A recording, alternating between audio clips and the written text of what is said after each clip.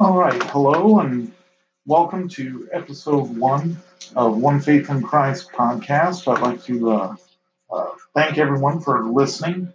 Last week we put the preview up and had a few people listen to it, so I really do appreciate that. Before we get started, my name is Mark Smith. I'm a gospel preacher at the Clewiston Church of Christ in Clewiston, Florida. And just doing this podcast just to talk about all things and anything biblical. And as always, we'll start off by saying if you ever have any question or a topic you'd like to talk about, you can send me a message at Clewiston Church of Christ at gmail.com or go to anchor.fm /One Faith in Christ. And there's a link there where you can leave a voice message or I believe an email there as well. But either way, you can please send me a message and ask a question. And by the way, whenever you do ask a question or send a message, I'm going to leave your name anonymous. I know a lot of people are nervous about maybe something they want to ask or talk about, and they don't want other people to hear them talk about them or whatever the case might be. So I will always leave your name anonymous. We'll just ask the question and then discuss it from there. I already did get actually one question, and the question was basically, why did I name the podcast One Faith in Christ? Where does that come from? Well, that's fairly simple. It comes from Ephesians chapter 4 and verses 3 through 7. And Ephesians chapter 4 is oftentimes called the chapter of ones. And in this passage, it's again fairly simple. In Ephesians 4 3 through 7, endeavoring to keep the unity of the Spirit in the bond of peace. There is one body and one Spirit, even as you are called in one hope of your calling, one Lord, one faith, one baptism, one God and Father of all, who is above all, and through all, and in you all.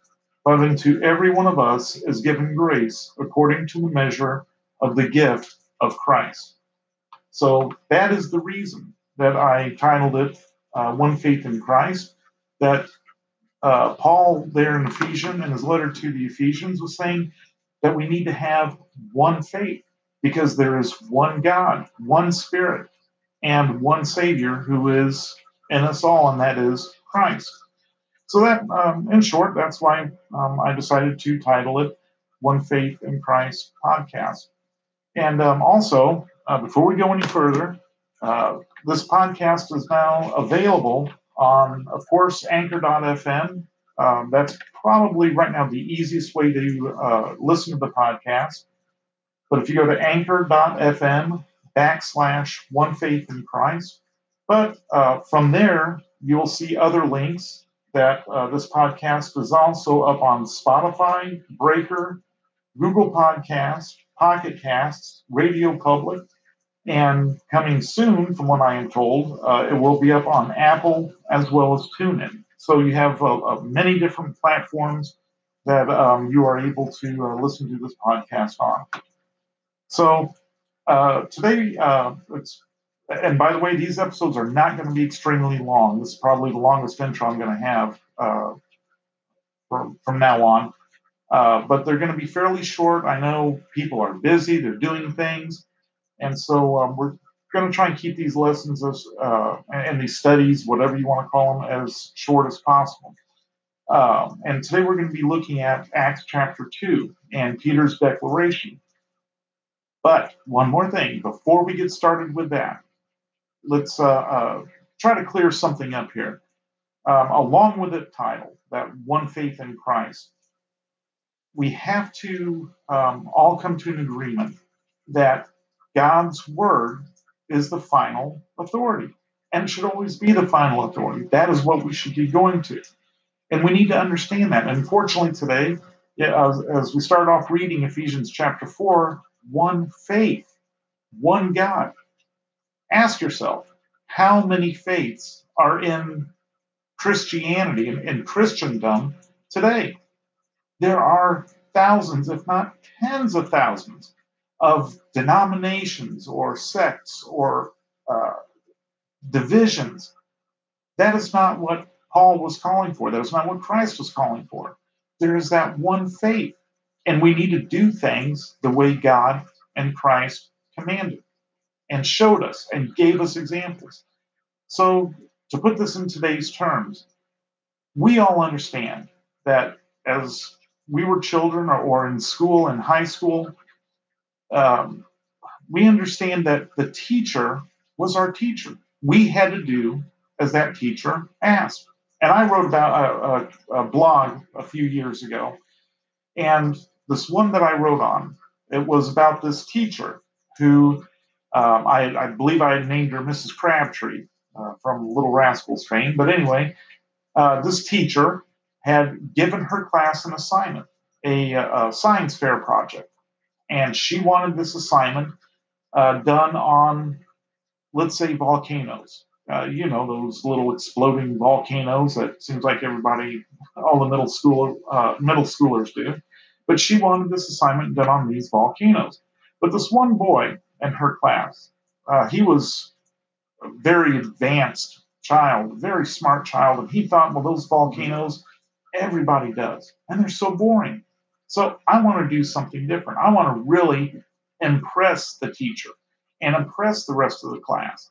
So instead of doing the volcano, he does a experiment on something else entirely, or maybe he does a project on, say, dinosaurs, and he makes the full set and makes the model, and it's the best model and setup that anyone had done.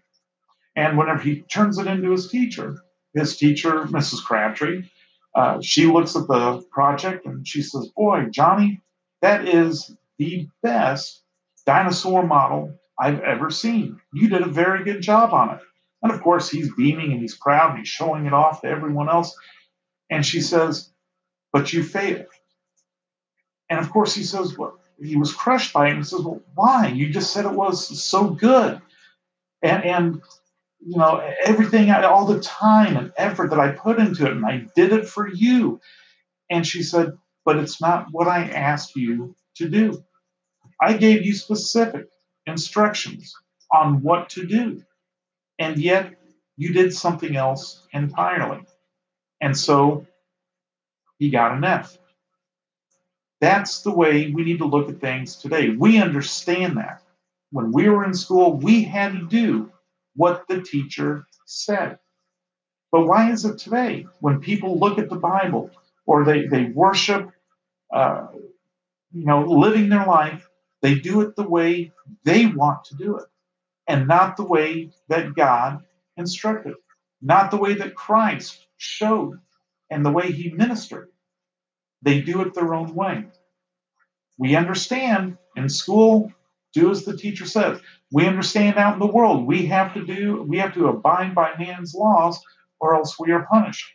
But yet when it comes to God, we choose to do what we want to do and not what God has said, not giving him the final authority. And so this is what this podcast, this episode, and all the episodes will be about, is giving God the final authority. So now let's go ahead and get into the episode. Again, I'm sorry for the long intro. I promise you I'm going to keep the intros much shorter from here on out.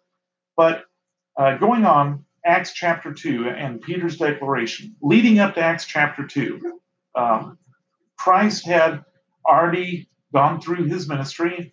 In fact, he has already been accused, arrested, and of course crucified.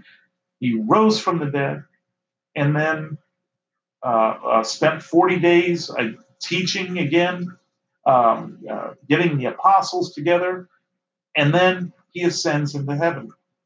And after he ascends into heaven, of course, the Holy Spirit comes into the room, the upper room.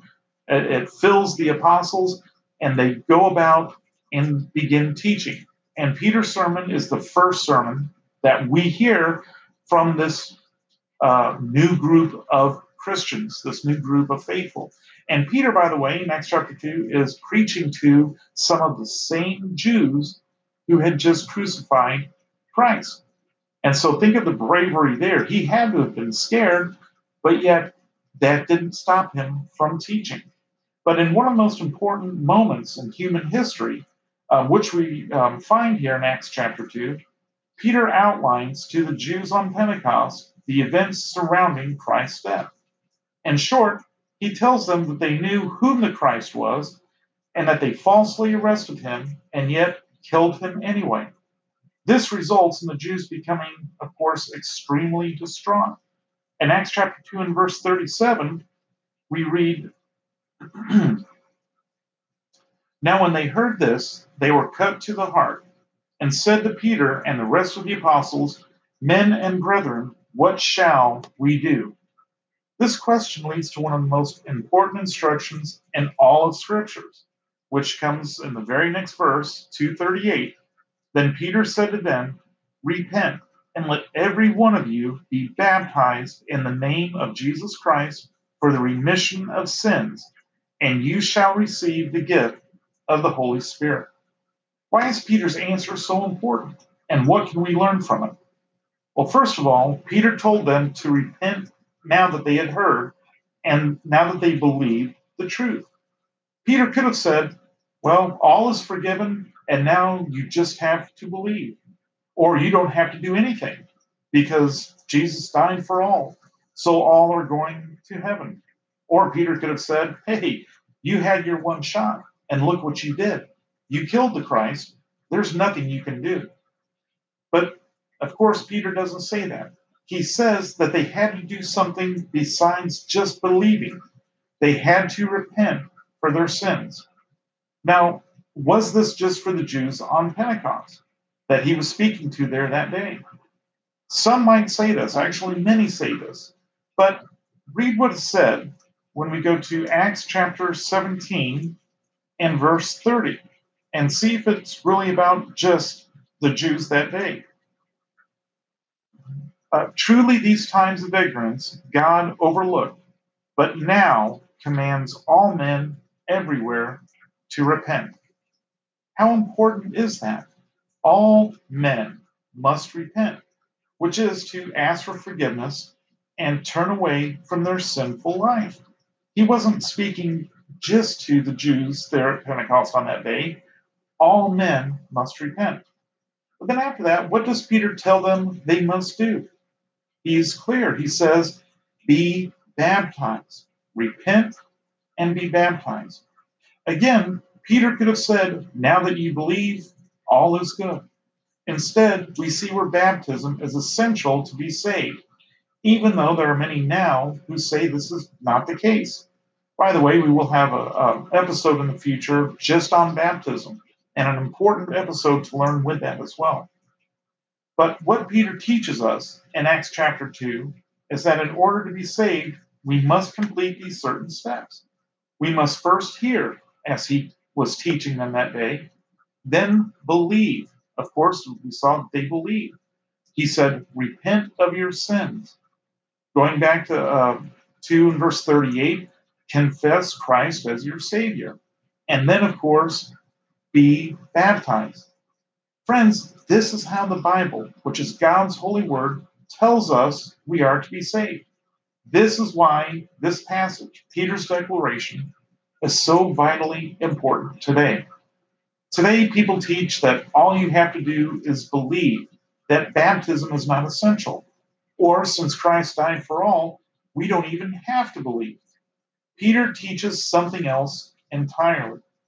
We must also remember this. There is one more step, and that is to stay faithful. Once saved, always saved is a false doctrine. It is not found anywhere in the Scriptures. And in fact, you could turn to Acts chapter 8 and read about Simon the sorcerer, a man who was converted, he believed, he was baptized, and then he fell back into a life of sin. But yet, Philip commanded him that if you want to be saved, if you want to get right with God, you need to repent. But that'll be a discussion for another episode later as well. But once saved, always saved is not true doctrine. Peter teaches in Acts chapter 2 what we must do to be saved. There were no exceptions, there were no inclusions, only God's word that we must abide by. This should also come as a comfort to all those who believe they have done so much wrong in their lives that God would never allow them into heaven. After all, if the Jews that had just killed Christ could be forgiven, then all can be forgiven. This is the lesson from Acts chapter 2 and and Peter's wonderful declaration. And this is the lesson that we can learn from this and teach others of why that is so important. Well, that ends the episode for today. Again, I would like to thank everyone for listening. And again, if you have a question or a comment, please do not hesitate to leave me an email at clewistonchurchofchrist@gmail.com or here on anchor.fm /One Faith in Christ. As I said, you can leave a voicemail there, or you can contact the Clewiston Church of Christ in Clewiston, Florida, any way that you want. But as always, I sure do appreciate you listening. You can also watch on YouTube, Clewiston Church of Christ at YouTube for sermons there. And later we're going to have some short blogs coming up there as well. So different things we have in motion. As always, I thank you for listening, and please send me a message. And as always, just thank you so much. And remember, God loves you, I love you, and God be with you until we meet again.